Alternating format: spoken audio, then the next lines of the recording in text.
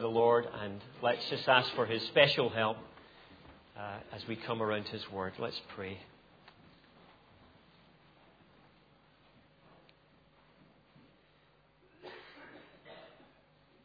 Our Father in heaven, we want to praise You and exalt You this evening as the God of power, a God of might, a God of infinite power beyond our imagination, who created the world by a word,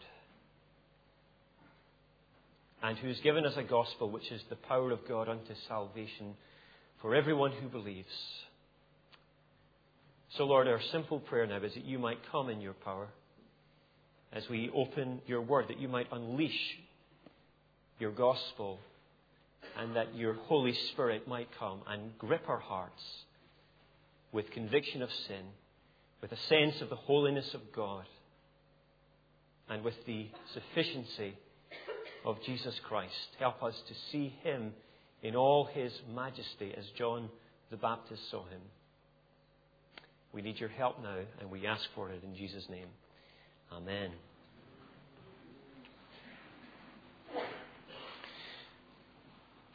I'm not sure if it's apocryphal or not, but there's an interesting story told of the great preacher Charles Spurgeon.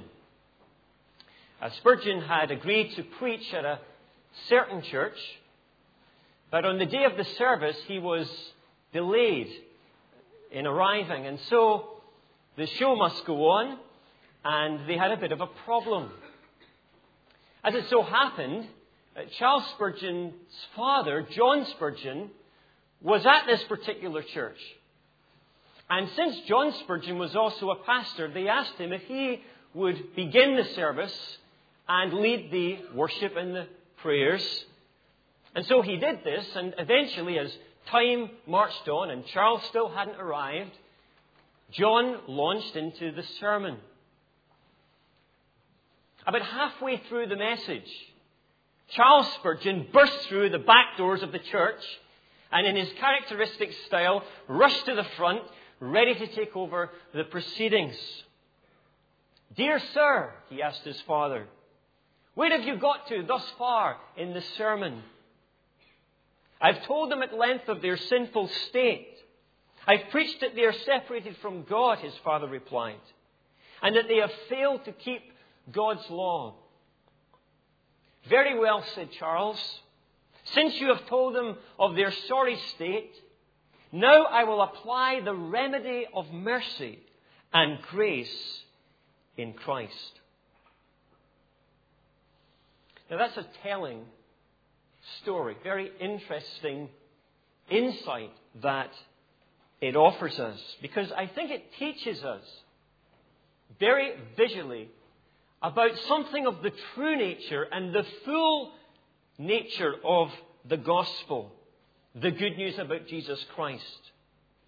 Because Spurgeon Jr. and Spurgeon Sr. both grasped that before we preach Christ, that before we offer grace to people, that before we preach the Savior, we must first of all confront the sinner and say, "Repent," is the biblical word. Turn around from your godless way of living. And then, and only then, trust Christ. And as we begin our new series in Luke's Gospel tonight, which we've titled "Good News of Great Joy for All People," because of Luke's global emphasis, I think we'll see this very same pattern in the preaching of John the Baptist. The very same gospel in his preaching. John, who we read, was a gospel preacher. With many other words, our text says, John exhorted the people and preached the good news to them. So, would you turn with me this evening to Luke's Gospel again and chapter 3, which Peter read for us, as we examine that good news, and as in the process, the good news examines us and challenges each one of us.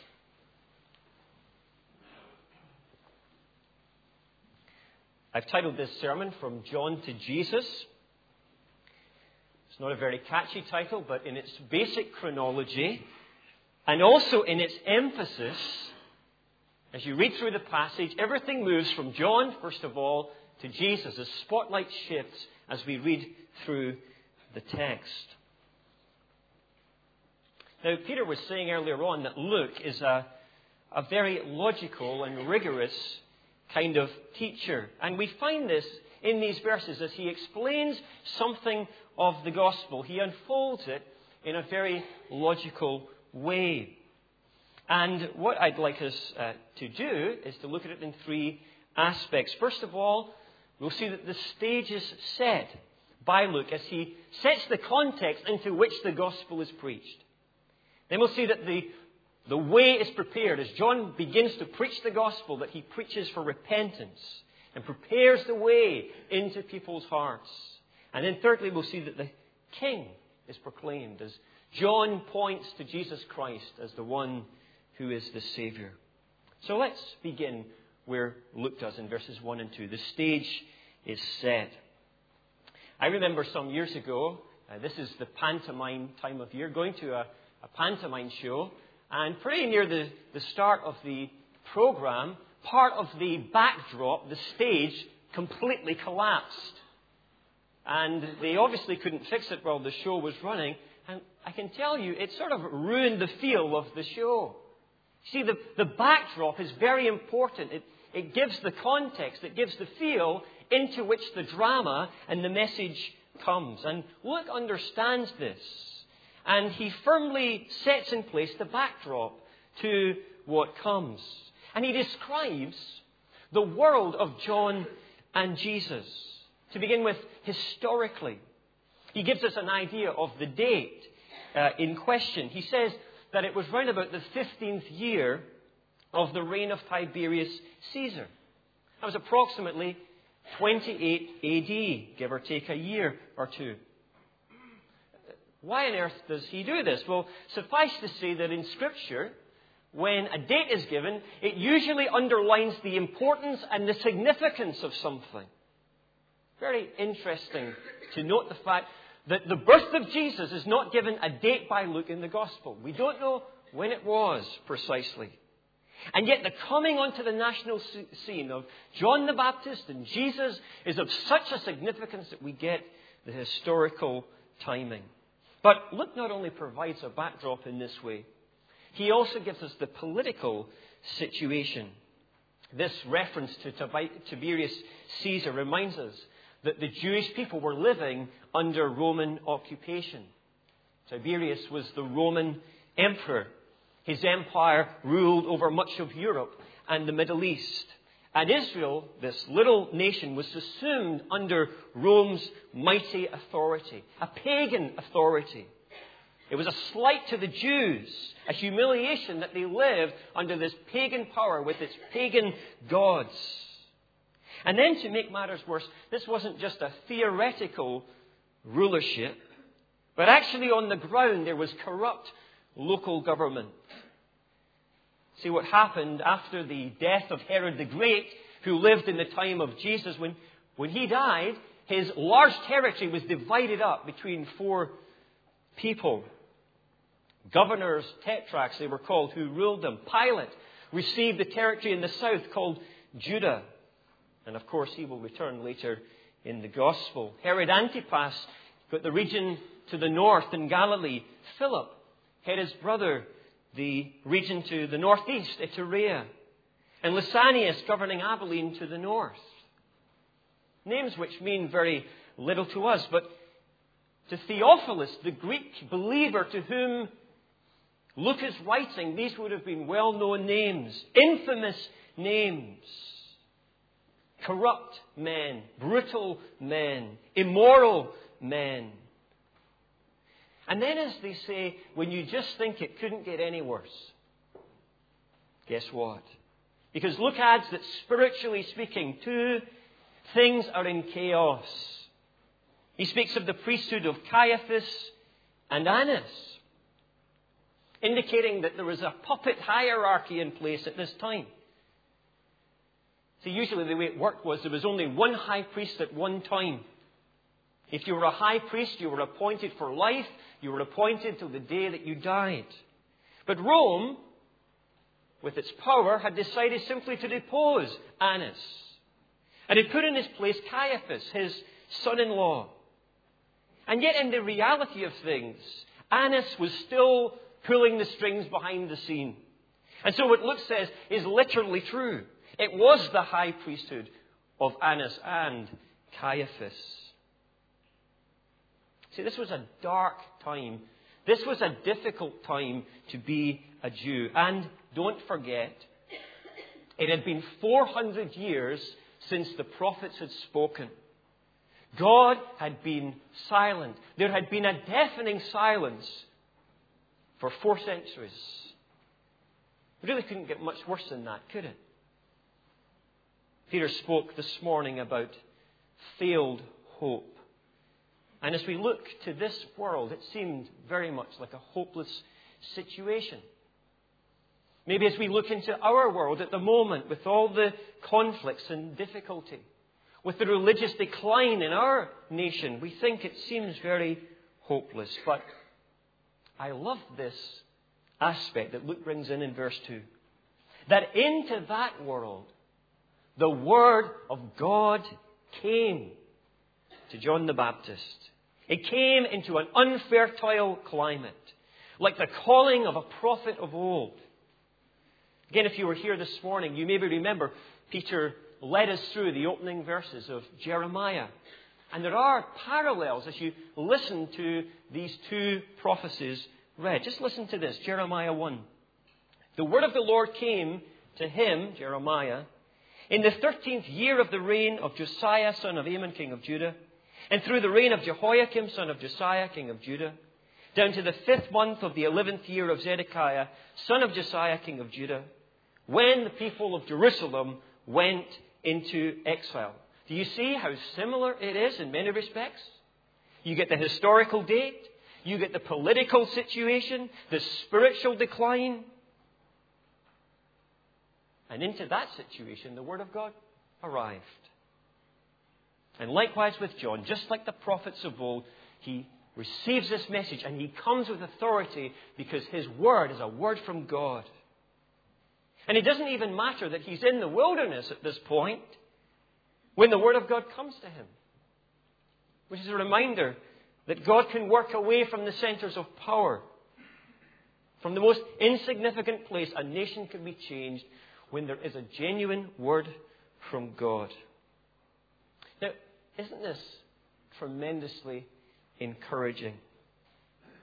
Maybe you think that our nation is hardly good soil for the seed of God's Word. And maybe you are right.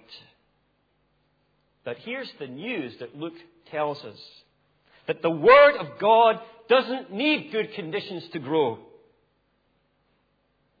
I was sharing with the children, I think it was last Sunday morning, about a crocus plant that my son had brought home for me. And every year, it's around about February time, as I'm walking through the meadows, they have these beautiful crocuses that always suddenly emerge. And the last 2 Februaries, I'm sorry to tell you this, it's snowed. Very thick snow. And it's been such a strange sight as I'm hurrying down to work. It's so freezing. Get down there as quick as I can. And these beautiful crocuses are just peering out of the snow. Crocuses grow in unfriendly climates. And the Word of God is like that. God's gospel is like that. Maybe you think of your own situation, friends, neighbours, and you think, I don't have very fertile soil, but the Word of God has the power to come in. But what is the gospel? What is God's good news according to John the Baptist? Well, in verses 3 to 15, we find out. Because after this stage is briefly set for us, next we hear the preaching of the gospel according to John. It's very interesting when you compare Luke's gospel to Matthew's account and Mark's account. They tend to focus much more on John the Baptist, the messenger, the man, and we hear all sorts of details about him. But in Luke, the focus is almost all on the message. And as John begins to preach the gospel, notice how he starts. He starts with a call to repentance, by which the way is prepared into the hearts of the people. Now, I suppose if you went out into the wilderness and you were standing at a distance and just catching bits and pieces of what John the Baptist was preaching, you might have thought that this was a very positive, encouraging message. Because after all, you hear that he's preaching something about forgiveness, verse 3. And why? Who doesn't want to be forgiven? If you go into any university up and down the United Kingdom today, and you go into a debating hall, and you talk about the Christian view of sex ethics, you'll possibly be thrown out. You certainly might not be appreciated. But you go into that same debating hall and you talk about the Christian view of forgiveness, and people will like it. Very acceptable to most secular people. And no doubt John's audience were impressed by this. And what is more, there was something else. Because for the more religiously inclined, they would have been making some connections here, as Luke does when he quotes from Isaiah chapter 40. Doesn't Isaiah speak about a voice of one calling in the desert, prepare the way for the Lord? Here's John the Baptist in the desert preaching like a prophet of old. So he's preaching forgiveness on the one hand, and on the other hand, he is in some way fulfilling this messianic prophecy. And this sounds very positive until they start to hear this word coming through again and again in the middle. Repent. Repent. Repent. He went into all the country around the Jordan preaching a baptism of repentance for the forgiveness of sins. Yes, forgiveness is available, all right, but repentance is the key that unlocks the door. Now, to repent simply means to turn from your own way, your selfish way, your godless way of living to God's way and His way. And this is an essential part of the gospel. If you're not a Christian, you need to hear this part. And if you are a Christian, well, you know as well as I do that this is one of the most difficult parts to convey to someone who is an unbeliever. Don Carson, who's a biblical scholar, has been going into universities doing missions for over 25 years. And recently, I was listening to him being interviewed, and he was describing the differences in universities over that period. He said 25 years ago, the most difficult thing to get across to students was the historicity and the facticity of the Bible, and things like the resurrection of Jesus and the deity of Christ. Nowadays, he says, you go into a university and you speak about the fact that Jesus is God and that the Bible is God's infallible word, and most people say, fine, if that's your view, fair enough. The most difficult thing, he said, to get across by far is sin. Is the fact that we are morally corrupt in the sight of a holy, perfect, and sinless God. So we need help with this. If Don Carson, with his great intellect, struggles with this, then we need help with this. And I think we can get some help from John the Baptist here this evening. How did John preach repentance to these people? Here's a couple of things that we can draw from this. First of all, he calls them directly. John does not pretend that these people are something that they are not. He, if we may put it this way, tells them it straight. And even today, though we don't use this idiom, it still carries across. Poisonous snakes doesn't sound very complimentary, does it? It suggests, in biblical terms, deceitfulness.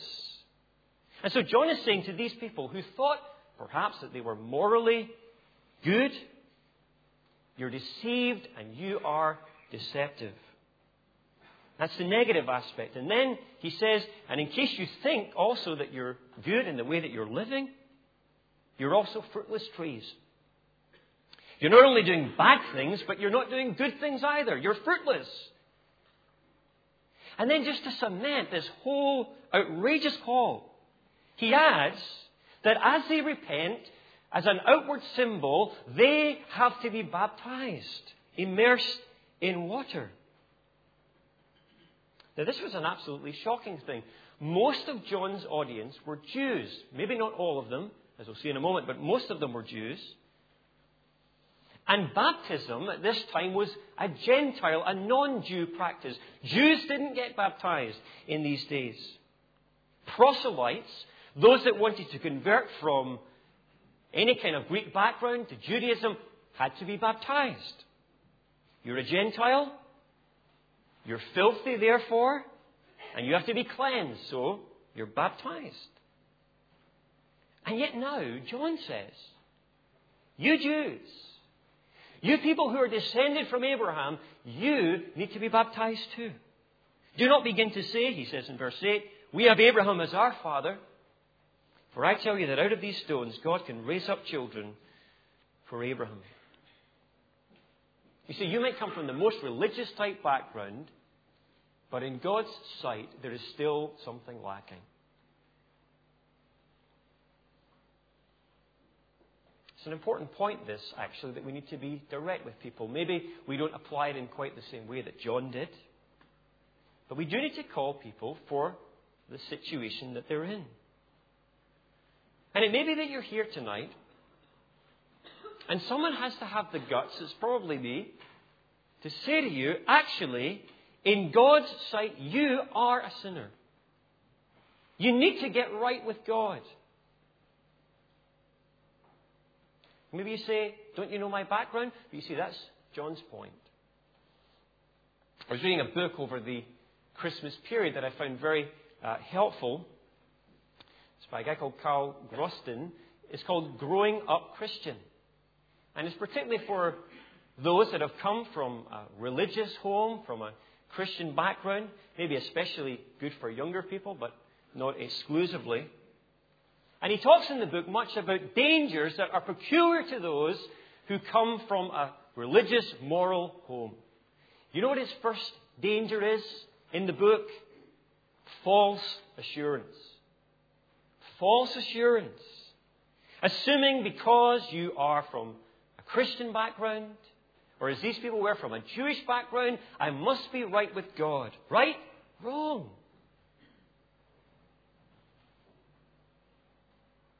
The second thing that he mentions here is the fact that he calls them immediately. And he has two images which are very powerful. He says that the axe is at the root of the tree. And he says that the fruitless tree will be burned. The point is that judgment is coming upon unrepentant people. But, mark this, it is coming quickly. Again, Peter was saying this morning. None of us in this room knows when the Lord Jesus Christ will return. In God's economy, it is soon. And therefore, if you're in a house and it's burning down and I'm your neighbour, it's only right that I come and I urgently bang on the door. And if you realize that you're in a house that's burning down, you don't say, I'm going to think about this. Just give me 20 minutes to think it through. You make your way for the exit. That's the point. John calls these people to repentance directly, immediately, and universally. Seems like this crowd was a fairly mixed group. Most of them were Jews. But some of them, particularly the tax collectors and the soldiers, were no doubt Gentiles. And I think this is probably confirmed by the quote from Isaiah. Interesting, again, when you compare Luke with Matthew and Mark, that Luke extends the quote and we get verse 5. And all mankind will see God's salvation. See, the call to repentance goes out to all people. In the last point, I said that your background does not exclude you, but here's another wonderful thing. Your background doesn't preclude you either. Wherever you come from, religiously, ethnically, geographically, temperamentally, whatever your status, whatever your gender, the gospel is good news for you and for you and for you. It's for all people, says Luke. And therefore it's important that as we take it out, we don't discriminate. We share it with all. But the flip side of that, the fourth thing, is that John calls these people specifically. Specifically. And this is really something of a preacher's dream, what happens next. Because usually in a sermon, once you've explained the passage and you've tried to illustrate the passage, it's your job to try and apply it to people, to help them see what they should do about it. But in verse 10, notice what happens. Very interesting. The crowd say to John, the preacher, how can we apply this? How do we repent? And in verse 12, the tax collectors ask the same question. And in verse 14, the soldiers ask the very same thing. And what is interesting, though we can't examine all the detail, is that the responses that John suggests are very specific. They are specific to the sin of the individual. So the crowds, who are mainly made up of probably poorer people, some very poor, some maybe not so poor, John says, if you have a spare tunic, share it. If you really want to turn to God from selfishness, then show it in this little small way. And yet to the tax collectors, who were pretty rich people, because of extortionate practices, the angle is different. He says, don't collect any more than you have to. Don't be greedy. While to the soldiers weren't very well paid in these days. They were pretty low paid. And therefore they often bullied people and bribed rich people by accusing them falsely of things and then extorting the money. And he says, don't accuse rich people falsely in order to top up your wages. Now you see what the lesson is in this. We must all repent, but it will look different for you than it does for me. Whether you're not a Christian and you're coming to repent for the first time, or you are a Christian and you're repenting for the upteenth time, it must be specific. Remember Zacchaeus. Later in Luke's Gospel we'll come to him, the tax collector. When Jesus came to his house and when Jesus said salvation came to his heart, what did he do? Unprompted. He expressed his repentance by paying back all the money that he had stolen from people 4 times over. Why? Because that was his particular stronghold of sin. Now, I know this is sensitive, but what is your sin stronghold? We all sin in many ways. But what is the area or areas in your life where if you repented, that would be something that would need to change? Would it have implications for the way you do your job? More honesty? Implications for the way you conduct relationships? More purity? Or some other area? What might John the Baptist say to you if he was here this evening? Now, maybe you're saying at this point, well, I understand what you're saying. I would love to respond to this, but I don't think that I could do this kind of change. And you're right. You are right. It is not possible to do this in our own strength or to be our own Savior. But the wonderful completion of the gospel preaching now comes. So after the stage is set and the way is prepared, finally, thirdly, the King is proclaimed. Now this was a very crucial point, actually, in the passage as we come to verse 16. John has been preaching this message of repentance, and despite maybe some of the concerns that the crowd had, many of them were still coming to be baptized, and they were evidently very impressed by John. After all, no one had come like this for 400 years, preaching the way John preached, confronting them with the very words of God. And so you can understand that they leapt to conclusions. Perhaps John is the Messiah. Maybe he's the Christ. One translation puts it that they were on the tiptoe of expectation. But John quickly and decisively dispels any doubts. He's not the Christ. There is one coming after him, and he is greater, or in John's language, he is more powerful. And we see this in 2 ways. First of all, he's more powerful in terms of his status. But one more powerful than I will come, the thongs of whose sandals I am not worthy to untie. Now, in this culture, Taking off someone's sandals was a task for slaves. But look at what John is saying. He says that this task is above me. It's above me. He says that Christ is so great that I shouldn't even be his slave. It's quite a statement, isn't it, of Jesus' superiority. And yet he was absolutely right. Have you ever considered that? That Christ is so great that we really don't deserve to be his slaves. Maybe you think sometimes being a servant of Jesus is a lowly place. John thought it was too high a place for him. Such is the power of the status of Jesus. But notice a second thing. John says of this Messiah that he's more powerful in terms of his accomplishments. And in two ways. First of all, John preaches for change, but Jesus brings change. John the Baptist offers an outward cleansing through water, but Jesus offers an inward cleansing with fire. John cleanses the body. Jesus cleanses the soul. How? By his Holy Spirit. And John is probably referring here to Pentecost, particularly after Jesus had died and rose again and ascended into heaven. He had made this promise to the disciples, stay in Jerusalem for the gift that I've promised. And in the day of Pentecost, the Spirit had come in power upon these fearful disciples and encouraged them to speak boldly the gospel. But the Spirit not only came to empower the disciples. This is very important. I'd never seen this before. He also came to cleanse. The fire is an image of cleansing in the heart. You know what fire does? It purifies the dross from gold. And so you see, whatever it is in your life that you think you can't change, the Spirit of God can. Because Jesus has sent the Spirit to do that work in you. That's why you should become a Christian tonight if you're not. God's given you the resources. But here's a second thing John mentioned also.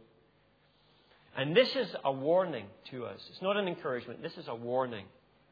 That John preached judgment, but Jesus brings judgment. And therefore he is more powerful than John. The image that he uses is that Jesus will sift out the wheat from the chaff.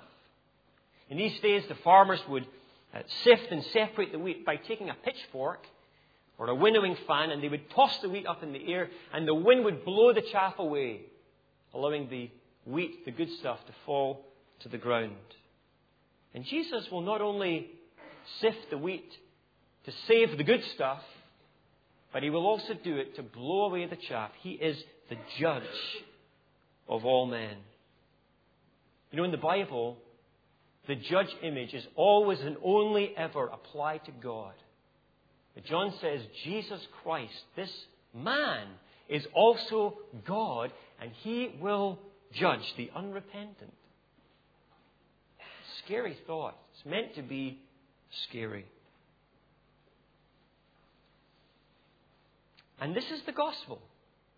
That's the point. Luke comes to it in verse 18. With many other words, John exhorted the people and preached the good news to them. What you say, that was the good news? Yes, that was the good news. The poverty of the sinner's soul and the riches of the sinner's Savior. That's the gospel. The insufficiency of man and the sufficiency of Christ. That's the gospel. And so here's what I want to ask you tonight. If you are a Christian, if you're a follower of Jesus, is this the gospel that you are standing on and that you are sharing with others? When someone asks you the reason for the hope you have, is this the gospel that you share? When that opportunity comes up this week and someone asks you, what is it that you believe about life in the world? Is this the gospel that you're going to preach?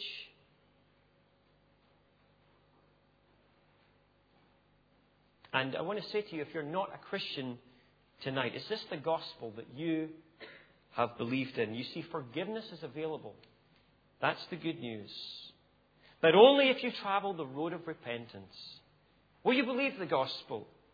Will you turn and trust the Savior? I hope you will tonight. Let's pray.